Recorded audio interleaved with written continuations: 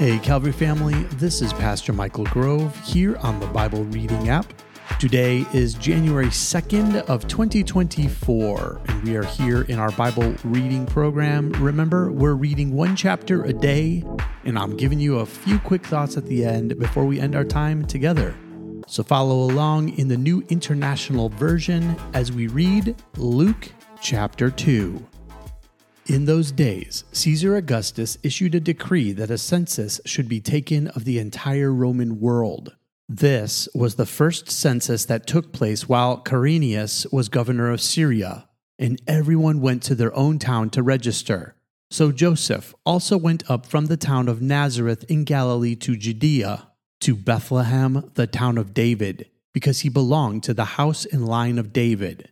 He went there to register with Mary, who was pledged to be married to him and was expecting a child. While they were there, the time came for the baby to be born, and she gave birth to her firstborn, a son. She wrapped him in cloths and placed him in a manger, because there was no guest room available for them. And there were shepherds living out in the fields nearby, keeping watch over their flocks at night. An angel of the Lord appeared to them, and the glory of the Lord shone all around them, and they were terrified. But the angel said to them, "Do not be afraid. I bring you good news that will cause great joy for all the people. Today, in the town of David, a Savior has been born to you. He is the Messiah, the Lord. This will be a sign to you. You will find a baby wrapped in cloths and lying in a manger." Suddenly, a great company of the heavenly host appeared with the angel, praising God and saying, "Glory to God in the highest heaven, and on earth peace to those on whom his favor rests."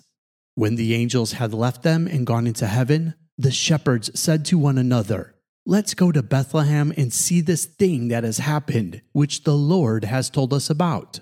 So they hurried off and found Mary and Joseph and the baby who was lying in the manger. When they had seen him, they spread the word concerning what had been told them about this child, and all who heard it were amazed at what the shepherds said to them. But Mary treasured up all these things and pondered them in her heart. The shepherds returned, glorifying and praising God for all the things they had heard and seen, which were just as they had been told. On the 8th day, when it was time to circumcise the child, he was named Jesus, the name the angel had given him before he was conceived.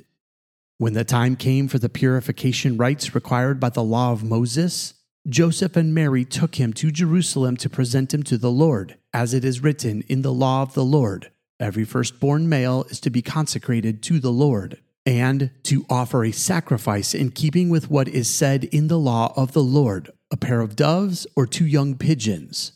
Now there was a man in Jerusalem called Simeon. He was righteous and devout.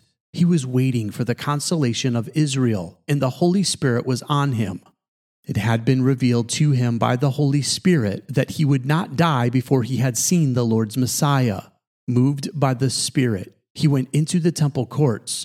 When the parents brought in the child Jesus to do for him what the custom of the law required, Simeon took him in his arms and praised God, saying, "Sovereign Lord, as you have promised, you have now dismissed your servant in peace.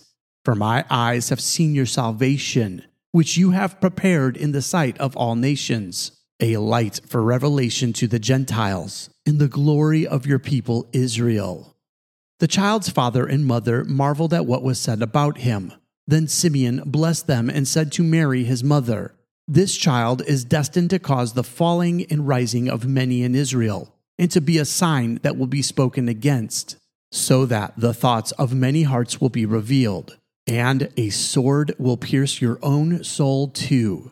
There was also a prophet, Anna, the daughter of Penuel, of the tribe of Asher. She was very old. She had lived with her husband 7 years after her marriage, and then was a widow until she was 84. She never left the temple, but worshipped night and day, fasting and praying. Coming up to them at that very moment, she gave thanks to God and spoke about the child to all who were looking forward to the redemption of Jerusalem.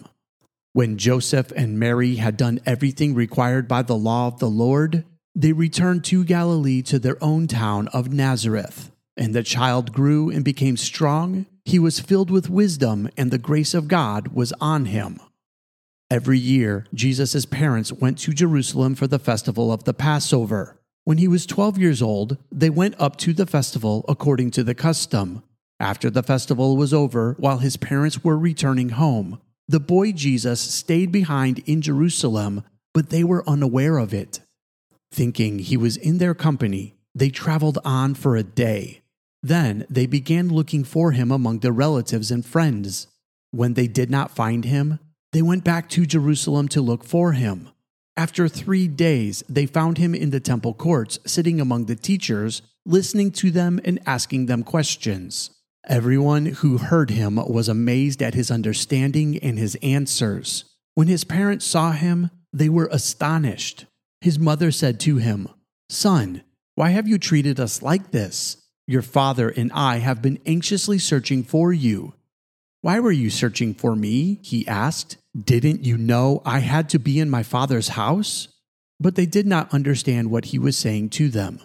Then he went down to Nazareth with them and was obedient to them. But his mother treasured all these things in her heart. And Jesus grew in wisdom and stature and in favor with God and man. This concludes the reading of Luke chapter 2 and concludes our reading for today. Let me give you a quick thought before we end our time together. Okay, so I want to introduce you to something called gender pairing. It's the way that Luke writes his gospel, and it's super interesting, so I want to just teach you about this for just a second. This is what gender pairing is all about. Every time Luke writes something about a man, he then goes in his next story is about a woman. Now, I'm not saying this happens every single time he writes about a man. However, this happens at a bunch of key moments, and we've already read 2 of them, and I want to point them out to you. So yesterday, we read about Zechariah. In Luke 1, we got to read about the message that Gabriel the angel brought to Zechariah. More importantly, we got to hear his response. Now remember, Zechariah was kind of concerned and didn't think this could really happen. In fact, he asked Gabriel, "How can this be?" What does Luke do next? He stops the story, and before finishing how John is born and telling people what had happened, he jumps to Mary, who also has Gabriel the angel come to her. Yet her response is, "How will this take place?" She heard something that the normal person would have stopped and said, "Impossible." Yet she believed it and said, "How will this take place?" You see what he did? He showed us what the priest, Zechariah, what he did when he heard the word of the Lord after 400 years of silence. And his response was one of unbelief. And so Luke shows us Mary's response. Mary believes what the angel says, but simply asks, "Tell me how this will take place." She knows it's going to happen, yet she wonders how. Luke is using this as a contrast of the stories. He's showing us the difference between how the man responds and how the woman responds. Okay, let's look at today's story, because there are actually 2 key moments in Luke chapter 2 that show the same thing. First of all, you have Simeon. Now, Simeon is a prophet and has been waiting for the Messiah to arrive. He was promised by the Holy Spirit that he would see the Messiah before his days were over. Yet he has to be called to the temple by the Holy Spirit. He's not there waiting. He's not looking for the Messiah. He's going about his day, and the Holy Spirit draws him to the temple. So what does Luke do? He contrasts this with Anna. Now we get to hear a little bit about Anna's story. She's a widow, and ever since her husband died, just a few short years after her marriage, she has spent the rest of her time in the temple courts. In other words, she gets up, she goes to the temple, and she spends time praying and worshiping the Lord. And she does this every day.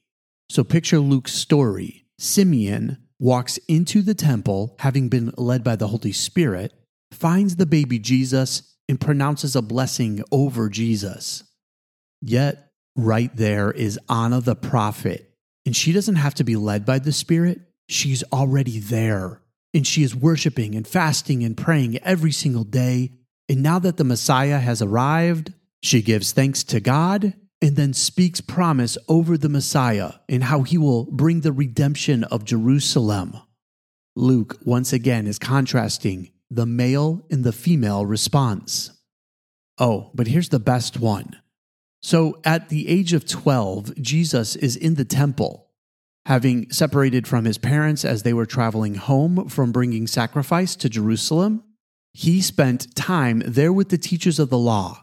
Now he was sitting there answering questions and asking questions of his own. This was a pretty common thing for 12-year-old boys to do because it was their way of proving that they understood what the teachers were trying to teach. In fact, there was a series of questions that the teachers and rabbis would ask, known as their yoke. And if somebody could answer those questions and then ask questions that would also show that they understand what they're talking about, then that rabbi would, within the next year, invite that boy to follow the rabbi as their own teacher. They would essentially become a disciple of that rabbi. So this is a pretty big moment.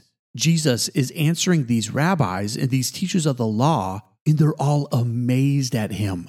They see that he has this deep understanding, one that from their response seems like nobody else really understood that way. It says that they were amazed by his understanding. Yet when Mary and Joseph finally find Jesus, they ask him where he has been. Now you need to understand who it is that asks Jesus where he has been. Remember, he's talking to these rabbis. This is a pretty prestigious moment and one that could be pretty impactful into Jesus' life. Yet verse 48 of chapter 2 says, his mother said to him, "Son, why have you treated us like this? Your father and I have been anxiously searching for you." By Luke telling us that it was his mother who asked this, he once again is gender pairing. He's contrasting this prestige and power of these rabbis with the significance of his own mother in his life. And it's important to note, who did Jesus follow at that moment? He got up, left the sight of these rabbis, and went back to Nazareth with his own parents. And it says that Jesus obeyed them, and his mother treasured all these things in his heart. Now here's the important thing. Luke 2:52 tells us that Jesus grew in wisdom and stature and in favor with God and man. Why did that happen? Because he chose to obey his mother, and he went home with her so that he can grow more. See what Luke's doing? He's showing us the importance of women in the gospel. We'll get to more examples of this as we read the book of Luke, but I want you to be alerted to this, because there'll be many times where I will reference this gender pairing. This was Luke's significant way of making sure that the women of the Gospels get the respect they deserve for the part they played throughout Jesus' life. If anything, this should be a reminder to all of us that every single one of us, no matter who we are, have an important part to play in helping other people on their journey to following Jesus. In a day and time when women weren't respected, Luke takes the time to write his gospel in a way that shows women mattered. Their story mattered. Their understanding of Jesus and how he played into this world mattered. And their response in helping others made a significant difference. You see, all of us have a part to play, and all of us can make a difference in someone else's life. Luke took the time to show us what this was like through the eyes of women. And for that, I'm super grateful that he gives us an understanding that the gospel is for every single one of us, no matter who we are. That's all the time we have left for today. I love you, and God bless.